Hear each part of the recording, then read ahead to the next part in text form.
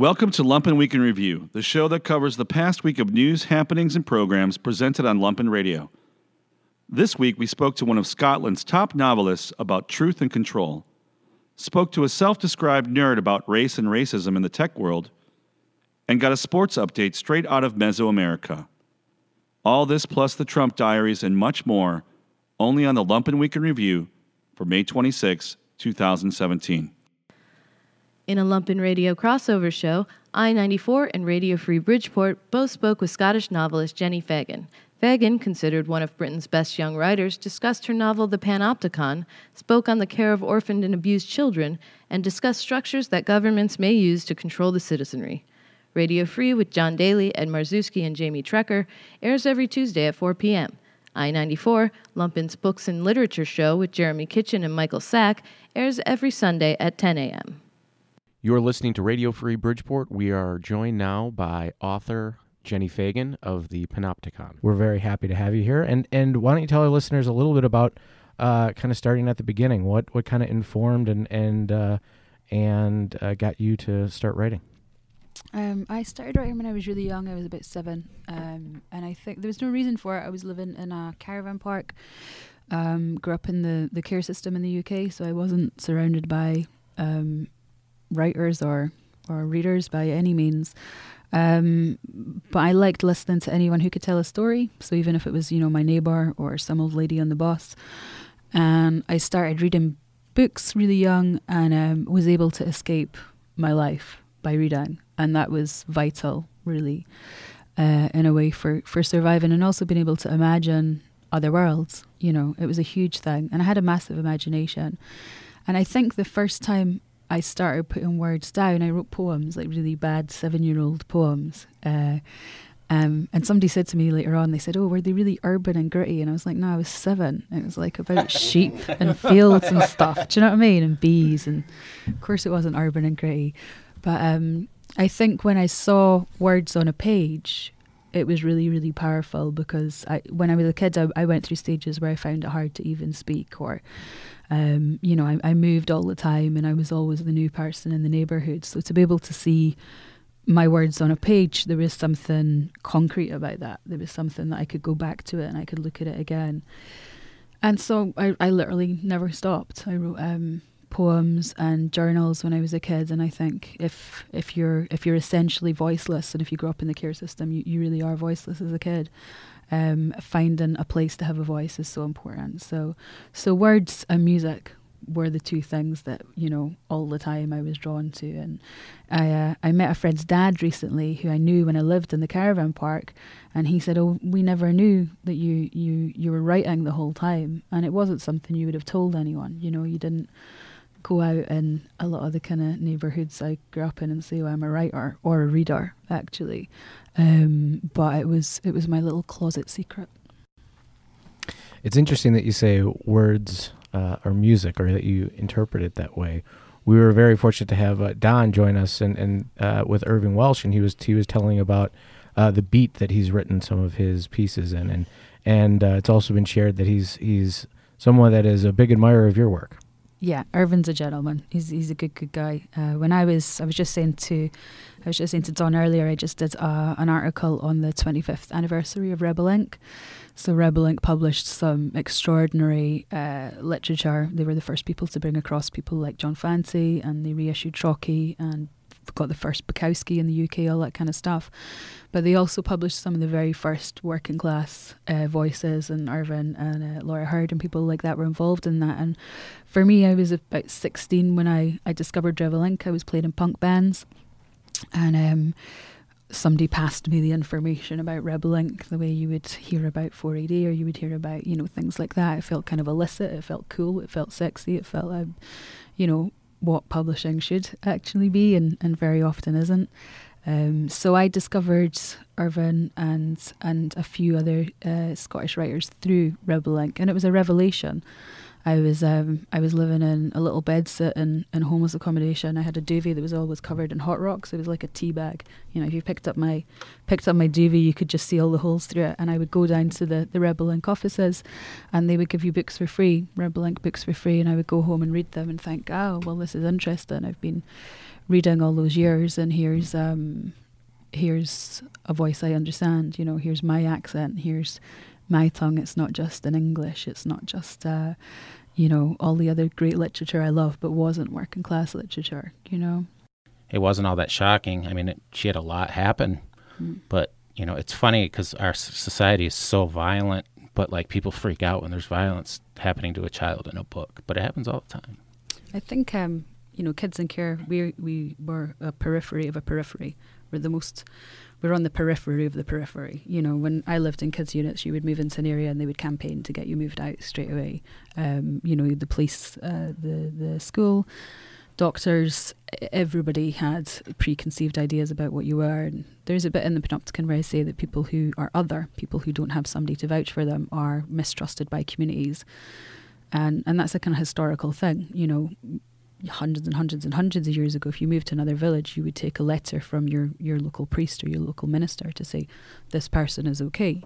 So there's something about it that's natural in communities anyway. But obviously when you grow up as a child in an institution, it has a very different impact on your brain.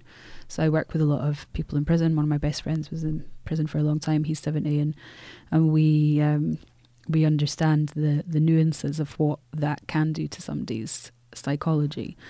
And the way that America responded to the book for me across the water was, it was really interesting. It was both the Panopticon and my second novel, The Sunlight Pilgrims, both got the front cover of the New York Times literary supplement, which my publisher in New York said they'd never seen two novels straight in a row.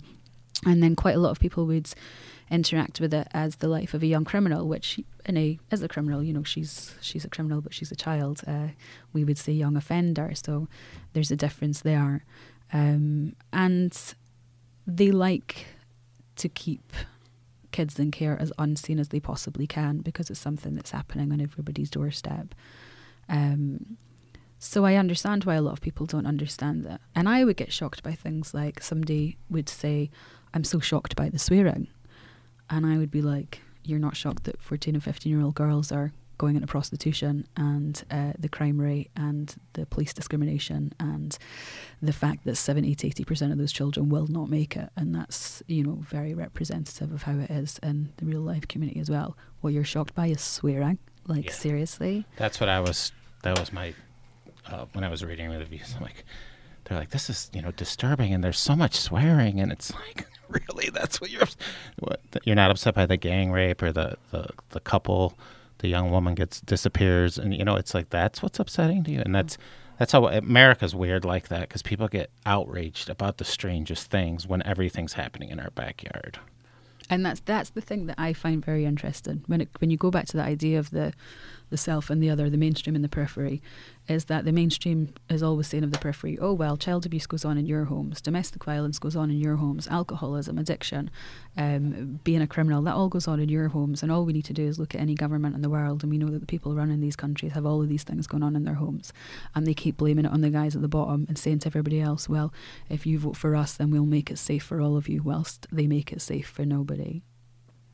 You must be very interested then in Chicago, which happens to be one of the most segregated cities in the United States and has an incredible problem with violence in basically two communities that have been largely walled off, as well as a criminal penal system in Cook County that incarcerates an enormous number of people of color.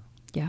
And it's built on warehousing. It's not built on it's not built on rehabilitation. It's not built on integration. It's not built on opportunity or in particular, the fact that the education system here is based upon tax systems is hugely shocking to me in a way.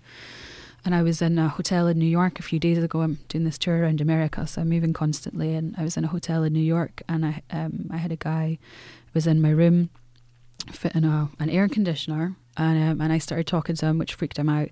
This guy called Alfonso, lovely guy, and we ended up having this big conversation about white privilege. And he's young black guy from New York, and he said he admitted openly that he didn't have white friends other than at work, and that he really didn't expect to have a conversation in a hotel room with the Scottish person about this. And I was saying, you know, I kind of understand that I grew up in a system where I didn't have privilege. You know, I grew up in the care system, and you do grow up without privilege, but I was able to pass at the age of 17 or 18 or 19 or 20. You know, I could drive down the road in a fancy car tomorrow and not necessarily be worried that I would get arrested straight away. You know, I can go to my doctor for contraception or something else and not worry that he has particular ideas about me because of the colour of my skin. And I think it's something that we don't talk about in Britain enough. We don't talk about class. We don't talk about race. We don't talk about these things publicly. And again, the things that they're founded upon ideology. And the point of ideology is it's based on ideas. They're not based on real things. They're based on ideas that were developed for social control. And they're still implemented now for the very same thing. And they're based on fear. And they're based on groups who have the fear of losing that social control. And I really feel like across the world, we're seeing the last stand of the empire. We're living in systems that are no longer sustainable. Capitalism's no longer sustainable. And the thing is, if you take everything away from communities, then they will turn around and they will bite you. If you leave people with nothing, then they have nothing left to lose. Just tell us a little bit about your experience with what you've seen, and please tell us about, you know, the trip that you're on here in the U.S. and how it's being received, and actually what your experience has been. Well, Brexit, most people didn't expect. Most liberal people did not expect Brexit to go through, which I think was a foolish error. And in the UK, the major newspapers are owned by 5 very wealthy men who went to school with other very wealthy men who run the country. So they all help each other out. And for decades, those newspapers have essentially been using propaganda to control the opinions of people, which happens everywhere. You know, the media are in the pockets of rich men, and they use that medium to get the results that they want, which protect their own gain. So in the UK, basically, in the last maybe 5 years in particular, the newspapers were covered with articles about migrants. So they were saying all these poorer working class communities, all these areas, white communities that haven't been invested in for decades and decades and decades since the Conservatives first got into power. All of you people who have had no jobs, who have been generationally poor, who have been generationally ignored, who are derided, who are looked down upon, who are voiceless. We really thought you were the bad guys, but actually we got that wrong. These migrants over here, they're the bad guys that are just trying to come into the country at the moment. So if you vote for us, then we will get rid of the migrants and we will restore your communities. And they put, I think, 200 covers of the front covers of The Sun, and the fear-mongering and the propaganda is so obvious and it's so brutal, and it's actually illegal. I think it's illegal in Germany because obviously because of their history. So, yeah, there was a very, very, very strange atmosphere in the UK the day that Brexit went through, and there's still a very strange atmosphere. And I live in Scotland, which wants to be independent from, or a lot of people in Scotland want to be independent from the UK so that they can remain a part of Europe. Scotland voted to remain a part of Europe, and our vote is essentially meaningless because we're a much smaller population than the rest of Britain. And a lot of people that voted for Brexit are now saying, oh, well, we didn't think it would go through and we didn't actually know what it meant. And a lot of other people are still standing by it. So that idea of the last stand of the empire, of calling out to people that feel like, well, this might be the only chance you have to have a voice. This might be the only chance you have to impact change, is very, very, very clever. And very, again, very wealthy, privileged people like to present themselves as the working person. And they're not the working person. And they know exactly what they're doing. And they're manipulating something. And all of those communities will be as poor, if not poorer, than they were beforehand. And as they begin to cotton on to that, as you see in the USA at the moment, the things that are promised are not the things that are delivered. You know, it's a manipulation of the masses. And bit by bit, people get very fed up of that. So it's a strange situation. France, we were worried that Le Pen was going to get in. She's very, very far right. The situation in France is very extreme. They have very big migrant camps there that are hugely, hugely dangerous. And it's the absolute shame of all the European community that there's women and children left there constantly that can just be plucked off by any old human trafficker. And they do. Human trafficking is huge. So but they voted in Macron. God, bless the French. They still are the voice of reason in a sea of fear and chaos. So there will be an election on the 8th when I get back to the UK, and we will see what happens with that.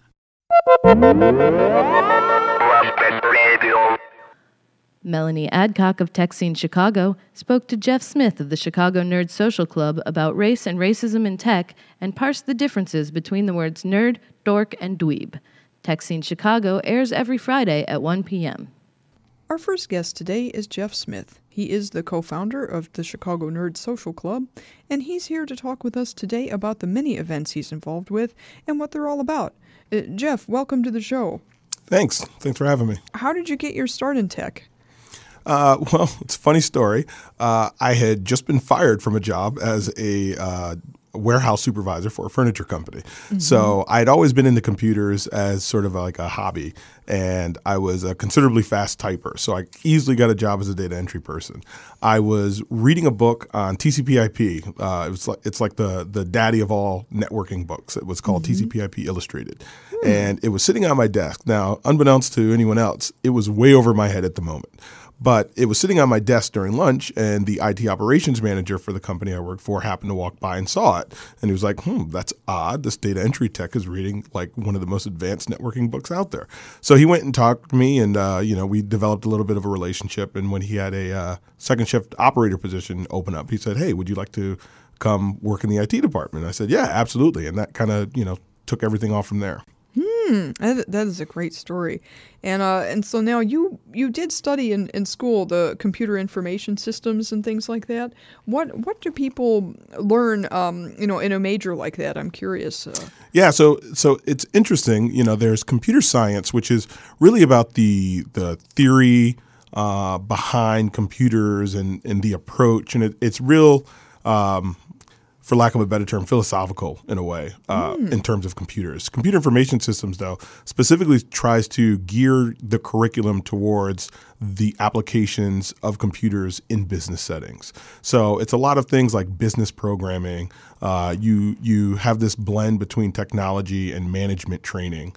So there was like a project management course, there was a networking course, there was a business computing course where as opposed to, figuring out the fastest sort algorithm, you're instead, building a simulated spreadsheet program for someone. Things that are more directly applicable to business and how computers are implemented in businesses. When we think about computers, we typically think of the person sitting in front of the screen coding all day long. What we don't think about, though, is eventually that code is complete and it needs to run somewhere on a server somewhere. And that's where a systems administrator comes in. So a systems administrator is largely responsible for running the systems and services that are actually servicing the applications that you're using. So when you go to Facebook.com, there is someone there that is actually managing the systems underneath that and making sure that they're up, that they're running, that they're responsive. And then there's a whole host of jobs even within that subdiscipline. So systems administration is largely about, maintaining those systems, making sure they're up and running, and making sure that we're delivering them to developers in a consistent fashion for any of their pre-production type work. So let's talk about a couple of your events and who goes, who attends, and what they're like. Sure. Yeah. So one of the biggest ones that I'm probably involved with is the DevOps meetup, and DevOps is sort of a new take on how computer operations work has historically been done. So it's relatively new. It's probably 6, maybe 7 years old now. So there's this incredible groundswell of, community sort of springing up around that discipline. So the DevOps meetup is essentially getting those types of actors and participants together, learning about different techniques, learning how to, kind of instill a DevOps culture in your organization, and just learning about the different tools and technologies that people are employing in their environments. So that's a fairly large meetup group, and we get a lot of diverse conversation, a lot of diverse viewpoints, and it's just generally a pretty good time. Well, that's great. And so now, from what I've seen, with the DevOps meetup, your past meetups have covered a lot of different topics like security, compliance, the cloud, and algorithms, and then even your next meetup is going to focus on managing passwords and stuff. Can you tell us a couple interesting tidbits of what you guys have covered on some of these subjects and topics? Yeah, so a lot of these topics can get really, really in depth in terms of how they go about being tackled and approached. Specifically, one thing that we're learning is that as we start to communicate with each other, we realize a lot of us are solving the same problems over and over and over again. So these meetups give us a forum to sort of figure out how people are solving these common problems and develop some sort of best case or best practice around them. So the compliance meetup was particularly interesting because compliance is one of those things that most companies have some form of requirement, right? But how do we go about doing that efficiently? How do we go about making sure that we're meeting these audit requirements and these compliance requirements? And how do we do it with, less? Because, let's be frank, when it comes down to producing a product and, fulfilling compliance requirements, usually the compliance requirements get the short end of the stick in terms of time and resources. So it was a very interesting conversation about how people are automating this process and how people are structuring it to make these audits seamless, but at the same time, delivering all of the value that these compliance requirements deliver. Managing secrets, the next meetup is another great example of something that we do all the time. When we talk about secrets, people typically think passwords, but it's more than just passwords because you have to think about a system that has or is embedded in a large organization. So you might have a password that 50 people might need to know. How do you share that securely? You don't want to email it. You don't want to text it. How do you get it onto the systems? When they're on the systems, how do you protect them from prying eyes, people that shouldn't have access to those files? What do you do about things like secret keys that are used to unlock encrypted files? So it's a really complex subject, and most people are pretty bad at it. So there's always this sort of desire to figure out how other people are doing it and what's the best way to solve it. And another meetup you're involved with is called Blacks in Technology, and I am so very glad to see a group to support getting more blacks in technology and supporting those who are already working in the industry. What were your first few meetups like for this group? So we're on our third meetup now that we've scheduled, and the first two meetups were really about getting an understanding of what we thought the needs for the community were out there. So it was really getting to know who the audience was, like what our skill sets were, and getting an understanding and a vision of what we wanted this group to be. Because there's a number of groups that are out there that are doing good work, and we wanted to make sure that we were either supplementing what they were doing or we were sort of serving as an umbrella to kind of bridge the gaps between the areas that, aren't overlapping. So I think we've got a pretty solid vision on what it is that we're trying to accomplish. And, hopefully the next meetup will sort of help chart the course for that. And then what does this group hope to do in the future? So one thing that I've always noticed is that in the tech scene, there are a lot of places that deal with the education piece, right? So if you didn't go to college and you want to learn more about technology, there's boot camps, there's any number of programs out there to help educate you. The problem, though, is when you're done with that, you're still have zero experience, right? You're still fairly inexperienced. And if you're black or another minority or a woman, there's another set of hurdles that you have to deal with to get through that. So the idea with Blacks in Technology was, what if we could create a group that functioned like a company to do a couple of different things, right? We could form ourselves and organize ourselves like an organization, like an actual company, so that we could provide mentorship for people that are like educated, they've learned how to do things. Now they just need some experience actually doing it. Well, you can come to Blacks in Technology, get partnered with a mentor for whatever particular discipline that you're doing, and get some real world experience. And we would manage it like it would function in a normal company, right? So you would be doing agile meetings, stand-ups using agile methodologies, working on sprints, having work appropriated, to the different teams.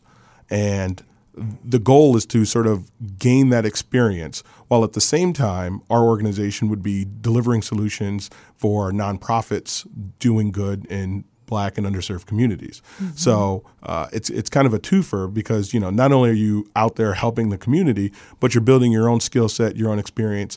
And then for the people that are doing mentoring, they have that sense of giving back to the community, not just the actual community that's out there doing things, but then working directly with individuals and helping them further their career. Because, my viewpoint when it comes to underserved people in technology is that there isn't going to be some white knight that comes down and says, don't worry, I'm going to solve all our problems and suddenly we'll be, 40% diverse. It's not going to happen. We have to build it from the ground up, and we have to make sure that we're giving back and pulling people along with us. I want to turn to a more serious side here and truly commend you for all that you do for the Chicago community, and because there are a lot of events that you're working on, and it's no secret that the tech industry can be exclusive and they can discriminate based on gender or race or socioeconomic status, even sexual orientation. And what advice do you have for those that are in marginalized and or excluded groups who are still looking and thinking about a career in tech anyway? Man, I wish I had an easy answer for that. I think the biggest thing that I could say is that you sort of have to persevere. You have to run your own race. And you kind of have to find others in your community that may not be at your company, but other people in your social circular community that you can connect with and sort of like vent about some of these things or talk about some of these things. I think one of the hardest parts being a minority is not just the act of racism or discrimination. It's not knowing for certain if that's actually what's happening. And that drives you crazy. So you say, did I not get that job because I'm Black? Or was it because this guy's actually better than me? He's not really better than me. Is it because I'm, and that sort of like, that sort of thing sort of just drives you crazy after a while. So you really just have to, do the best that you can, know that chances are you got to be 200% better than the next guy and just put in the work. Because if you're waiting for the world to change, you're going to be waiting a long time.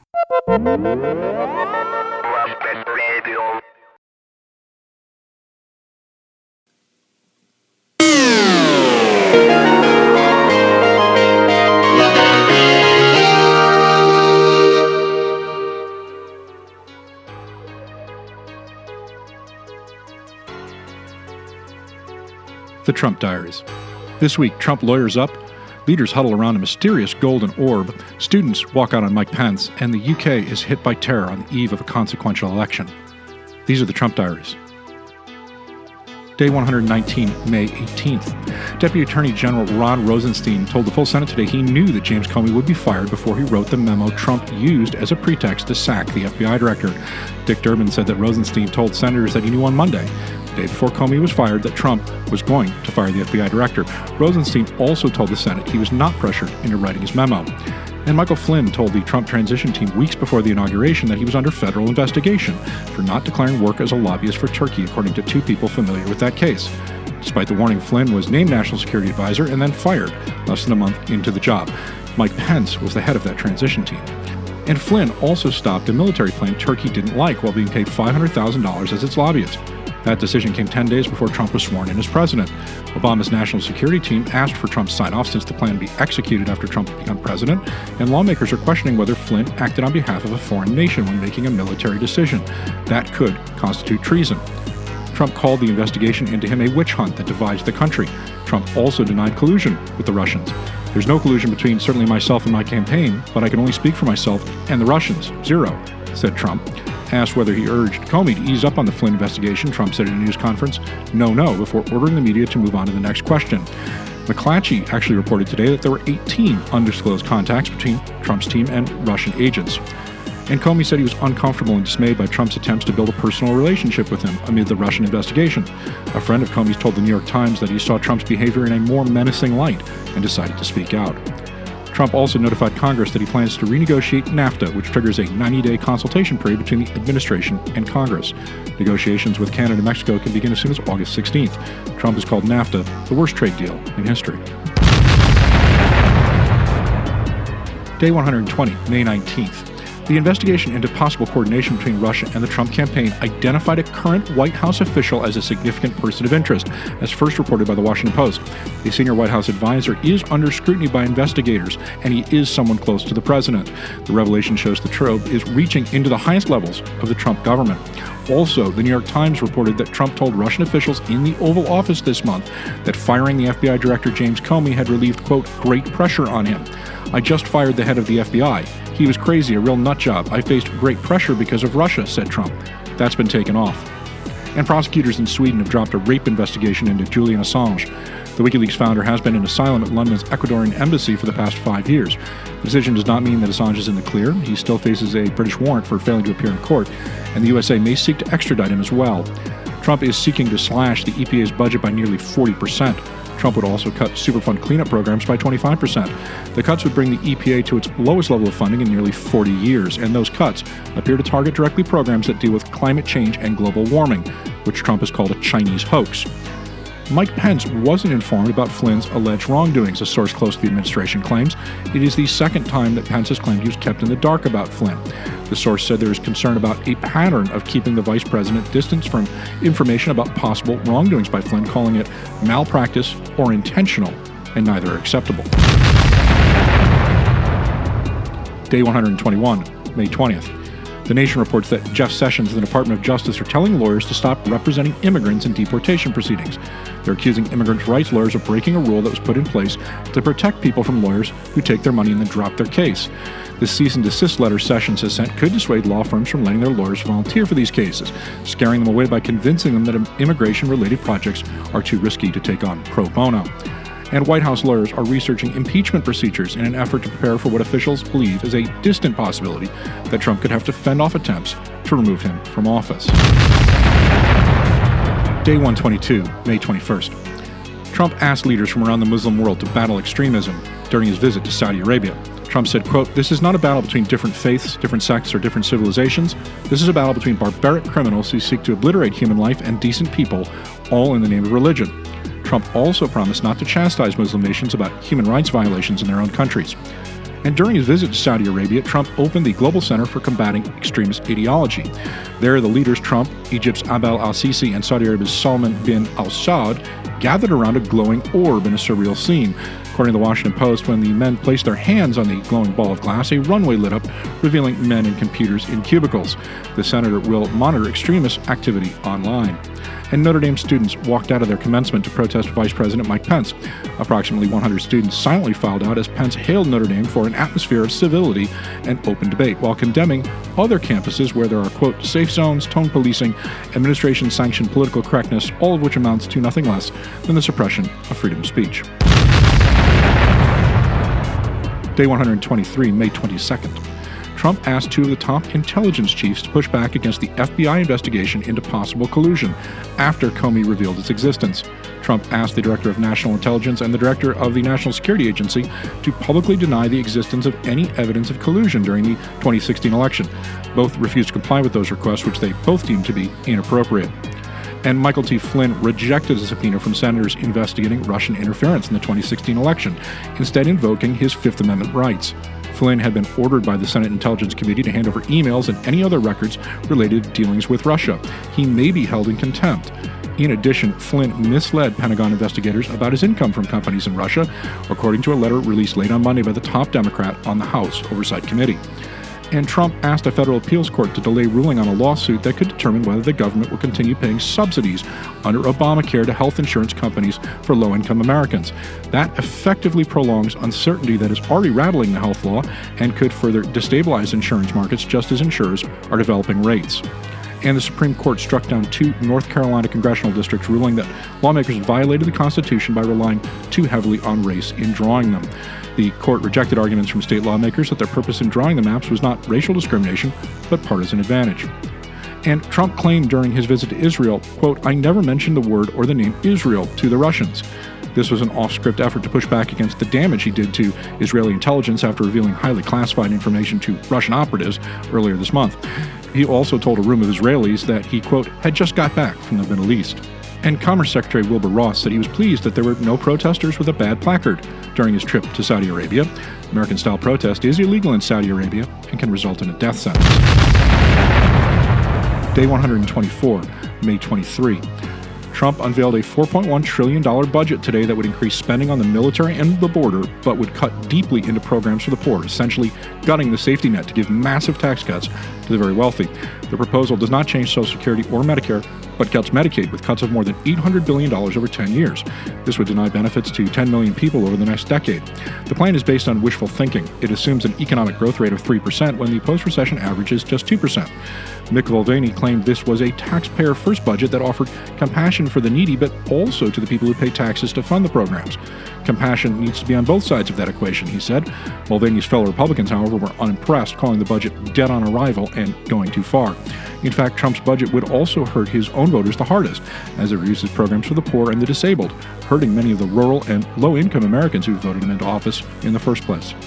And Trump moved to block an effort by the Office of Government Ethics to identify former lobbyists granted waivers to work in the White House. A top official in the George Bush administration described the move as unprecedented. The White House has dismissed the Ethics Office inquiry as politically motivated. The Ethics Office, however, pushed back forcefully, denying the White House's request and demanding the documents. And Sheriff David Clark plagiarized portions of his master's thesis on Homeland Security. Clark may be joining the Trump administration as Assistant Secretary in the Department of Homeland Security. He denied the report, which cited 47 plagiarizations, calling the journalist who reported it a sleazebag. And John Brennan, the former CIA director, told Congress that American authorities realized the presidential election was under attack and feared that Trump's campaign may be aiding that fight. Brennan said he was concerned by a series of suspicious contacts between Russian government officials and Trump's associates. He added he did not know if the Trump campaign colluded with Russia. And Flynn was hit with 2 new subpoenas by Senate Intelligence Committee members in an effort to compel him to turn over those documents about his contacts with Russian officials. The new subpoenas are aimed at Flynn's businesses, as senators believe they cannot plead the fifth. And 3 men are now in custody after a man with an explosive vest detonated a bomb at a Manchester, England concert venue where the American pop star Ariana Grande was performing. ISIS has claimed responsibility for that bombing. 22 were dead and 59 injured, many of them children, in Britain's deadliest case of terrorism since 2005. All major London monuments are currently being guarded while the country is on critical alert. Trump called the bombers evil losers in a statement. Day 125, May 24th. Trump lawyered up today, retaining Mark Kaskowitz as an attorney on matters related to the Russian investigation. Kaskowitz has represented Trump in the past, as well as representing Russian interests. And the Pope met with Trump today in a meeting between 2 men with deeply divergent worldviews. No details have yet emerged to the content of their meeting. Trump endorsed NATO's mutual defense commitment, however, at a ceremony on Thursday as well, breaking months of silence about whether the United States would automatically come to the aid of an ally under attack. That speech came as Trump unveiled a memorial to the attacks of September 11, 2001, the only time in the military alliance's history that the defense pledge, known as Article 5, has been invoked.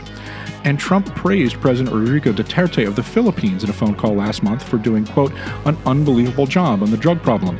Duterte has in fact killed an estimated 7,000 people in extrajudicial killings. Rivals suspect the drug campaign is cover for political reprisals. Trump also boasted during that phone call that the U.S. has 2 nuclear submarines off the coast of North Korea, but said he does not want to use them.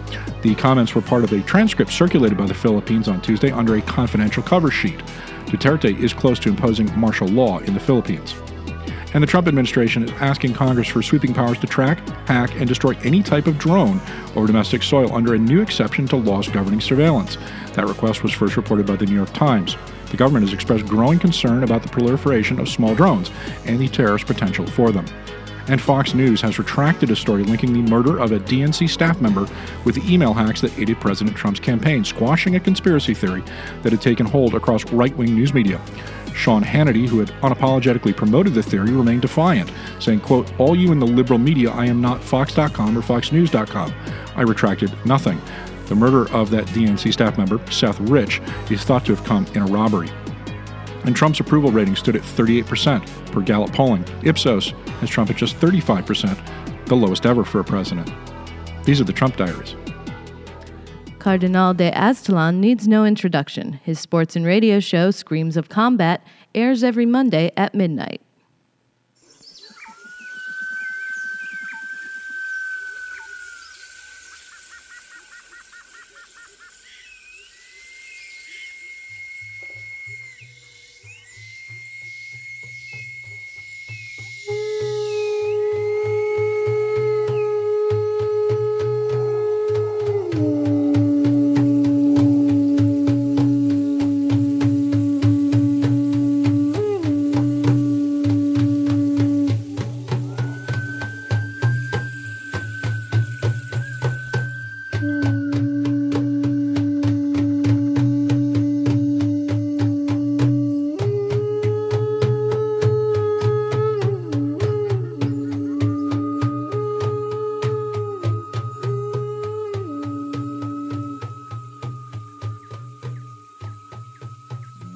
Buenas noches, aficionados y guerreros del juego de pelota del siglo XXI.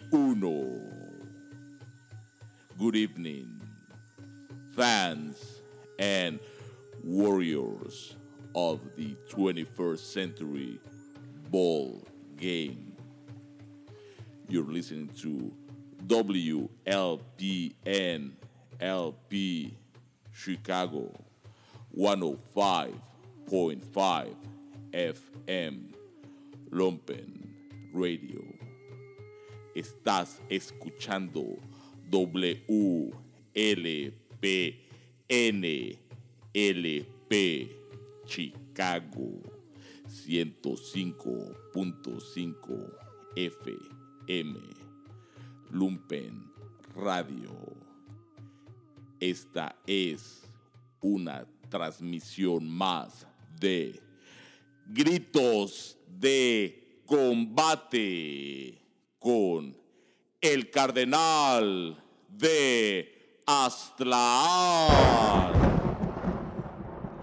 You're listening to Screams of Combat with el Cardenal de Aztlán.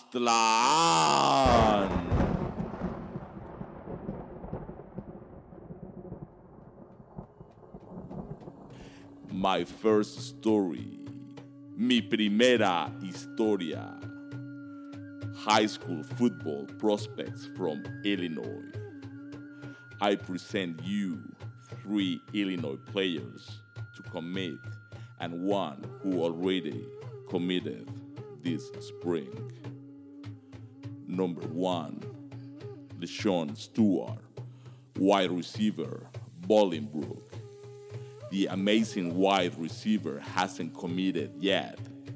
The 5'11", 165 pounds star has gotten scholarship offers from Eastern Michigan, Illinois, Iowa, Miami, Ohio, Nevada, NIU, Syracuse, Toledo, and Western Michigan.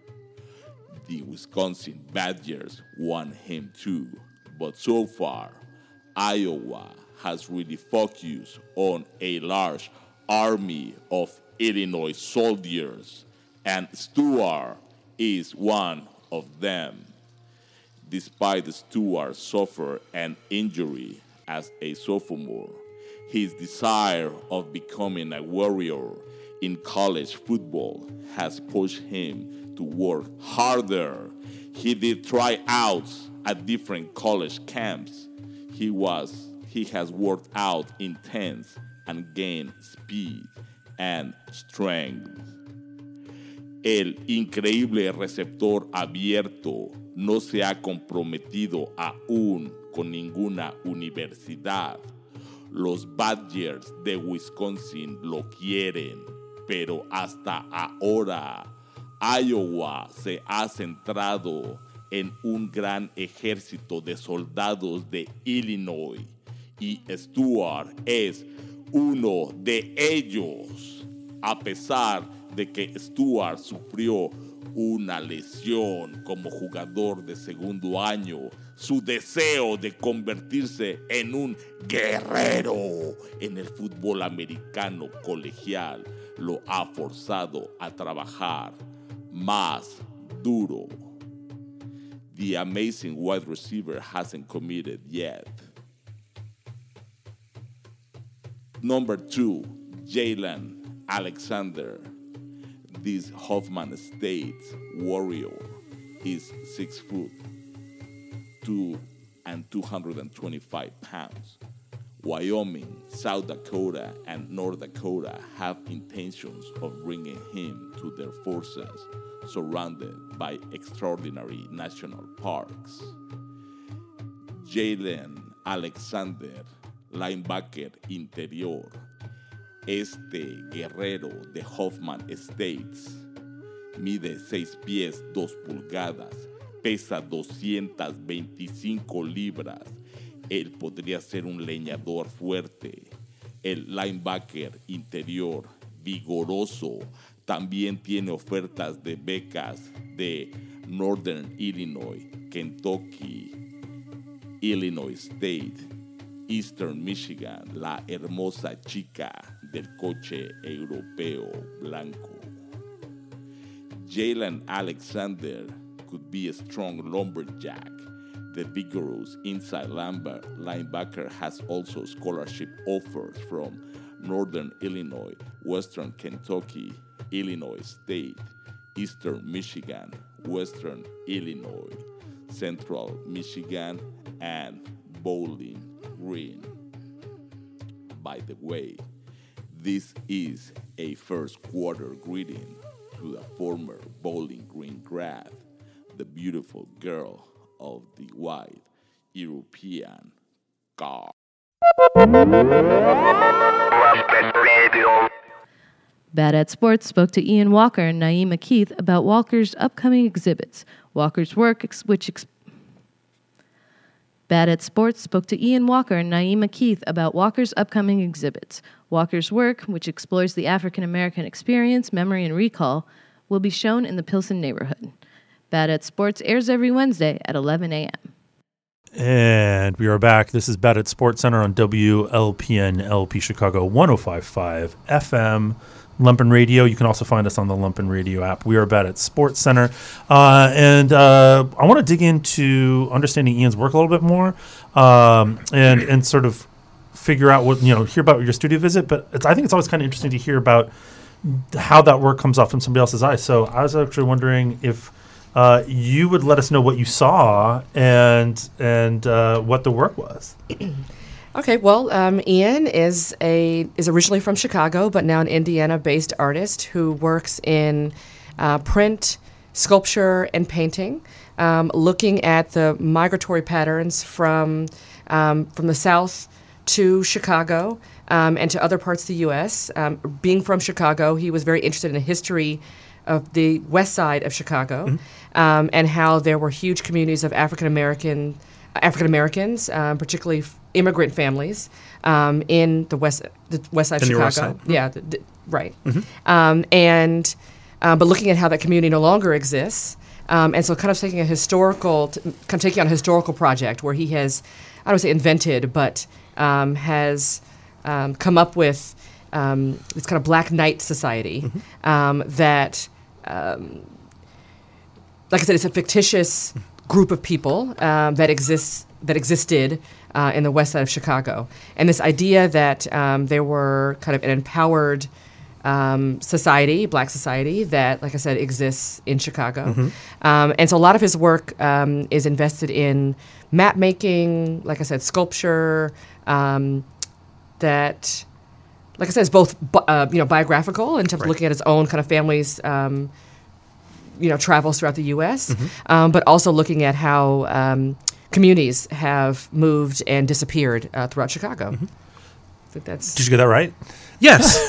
Very good. Yes. A+. All right. So how did that manifest itself? I mean, that's a big project. These fictitious organizations and charting all this history. How does that become art stuff? Well, so I'm from Chicago. I grew up on the far southeast side, South Chicago of the city. And so my family, my mother and her siblings were from the near west side of Chicago. So that what's now University Village, UIC Village.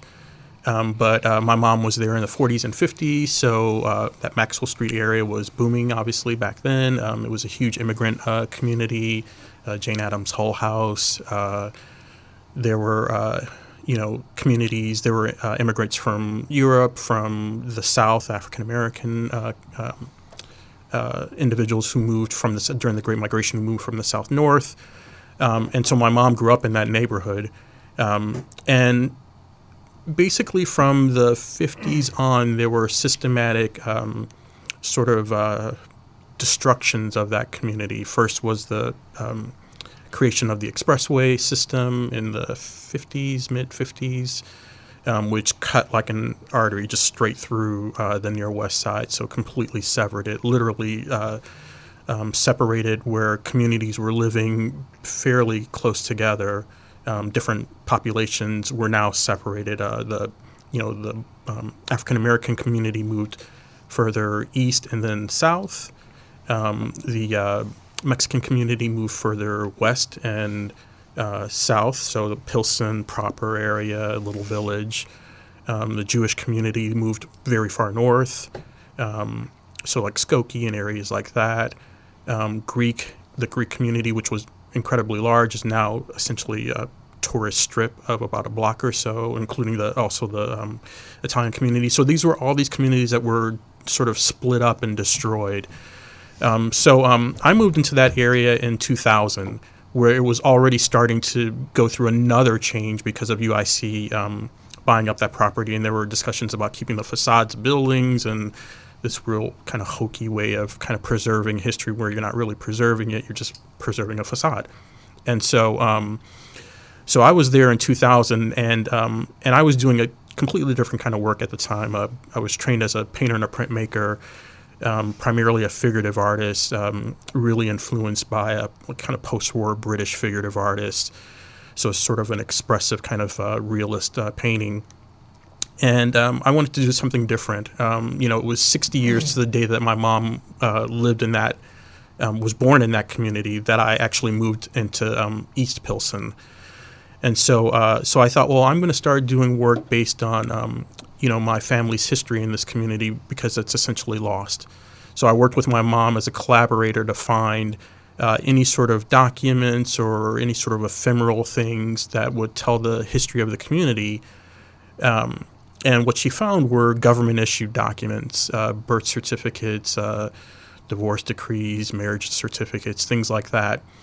And I painted those. I worked with those in a sort of a trompe-l'oeil, kind of fool or trick the eye, hyper-realist style. So it was this idea of slippage. People weren't sure, number one, if it was a real document or if it was a faux document, and then if it was a made-up document, so a made-up real document. I mean, there were these all different levels of faux-ness that I really liked. But then also I was telling this history of my family through these government documents, which I was telling it through this entity that played a role in destroying the family and the community history. But I think more importantly, I started thinking about why I was interested in that sort of, like, what I was looking for. I wasn't looking for that stuff. I was looking for, old family photos and, maps and things like that, things that I thought had a weight of history that we didn't have because we didn't document our own history that way. We didn't have a Super 8 camera or anything like that. We didn't take a lot of photos. My photos as a kid are all school photos. So I decided just to make up the history. So I started going more into this idea of a constructed history, a constructed memory of a real community. And so really I wanted people to think about, why would somebody construct a history for a real community? Okay. And so how did the Black Knights then, if you're now creating something that is faux? Right. So are those represented through documents as well that are recreated, or? Well, they are. So that was a growth that came out of that initial series of document paintings. I started thinking about, is there, a sort of a vocal pro-Black entity that could, again, this idea of telling the story that would ostensibly be in the community, residents in the community, fighting for the community. So this whole faux story playing out. And so I thought, obviously I was born in 1970, so I started thinking about the history of, Black nationalists and Black Panthers and things like that. But then there was also this kind of pull towards the heraldic history that I was interested in, map making and things like that, and tapestries and painting, which was part of my training. And so I thought, well, maybe I can just kind of mesh that together. So that's where the Black Knight sort of arose out of. I feel like that Black Knight is such a kind of weirdly rich metaphor too, because it plays into the kind of romance of the knight and the Dungeons and Dragons, but it also plays into the kind of paranoid Knights of the Templar kind of pop cultural voice, and then it also plays with that paradigm of the Black Knight being the bad knight, and that question around kind of judgment is sort of twisted upon its head to kind of say like, no, this is a night that's fighting for this community, right? And this is a reclaimed history. Yes, reclaimed. So that's interesting, though. So I wouldn't say that I'm reclaiming the history. That's actually kind of specifically not what you're doing because you're making it up. So it's a completely faux history. The only thing that exists, of that actual, like what I'm using from that community is really the community name. And I think when I was doing the first part of the series, I was much more interested in some of the actual information of the community, the existing information that I could research. And I used UIC's library, and I did a lot of research, which was interesting because UIC's library was, I guess maybe it still is, it's one of the largest repositories of information from that lost community that they subsequently played a role in destroying that community. So it was interesting going there and finding information on that lost community. But I soon moved away from that. I wanted it to be something where I had a lot more sort of artistic license to create. And really it was much more about not sort of going back and reclaiming what was lost. And it was much more about kind of a wish fulfillment, I think. The Lumpen Week in Review is produced by the staff and volunteers of WLPN LP Chicago, the community radio of the future. The Week in Review is edited and engineered by Logan Bay. The Lumpen theme, background, and interstitial music is by Mike Perkins. Lumpen Radio Sting by Dan Jugel. Voiceovers by Ed Marzewski, Jamie Trecker, and Shanna Van Volt. For more information on Lumpen Radio, visit lumpenradio.com. Lumpen Radio broadcasts on 105.5 FM in the Chicago area and worldwide via lumpenradio.com.